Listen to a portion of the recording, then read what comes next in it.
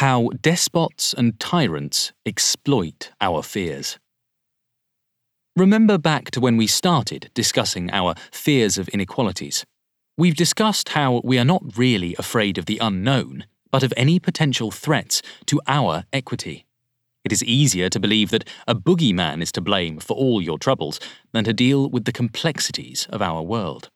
There are so many complex things in this world, and suddenly, thanks to the internet, we are all aware of them. But the experience is overwhelming. Populists feed this feeling of helplessness and construct their narratives around our fears and anxieties, then propagate them through the internet to make us even more susceptible. Populists promote a protectionist doctrine that pushes for less free trade, less globalization, and more domestic control. This serves them well, as it gives them more control over their local populations, once elected. The EU is actually a body that helps us to manage the effects of globalization in a way that benefits all citizens. But because the EU is terrible at communicating its work to citizens, it is an easy target for populist narratives. If they truly cared about citizens in rural areas, they would work to focus the EU's attention on them. Instead, they claim EU funding and either ignore or hinder institutions from the inside. The reason why is that being part of the EU, or any other international organisation for that matter, makes it more difficult to pull one over on one's own citizens. The European Court of Justice, ECJ, keeps a watchful eye on the work of national governments. For example, in the UK, the Investigative Powers Act 2016, better known colloquially as the Snoopers Charter, was blocked by the ECJ because the mass surveillance of UK citizens it proposed contradicted EU human rights laws.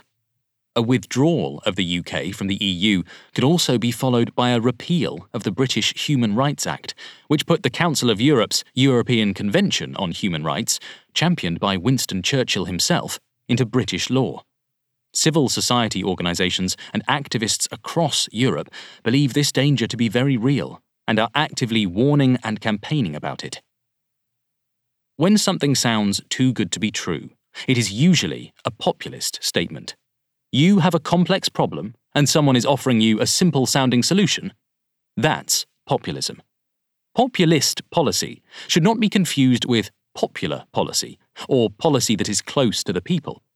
Populist narratives get their name because they target the general population and are designed to sound plausible. Populist leaders across Europe use false narratives to gain power, remove civil rights, and undermine the rule of law. They want nothing more than to become despots and tyrants. In Hungary, the free media has been completely repressed. State-owned media in Poland has also been turned into a propaganda machine. The Polish government has attempted to remove the previous judiciary and replace it with their own party-friendly judges. Thankfully, the EU stepped in and stopped them in their tracks, but the response was too weak and took too long.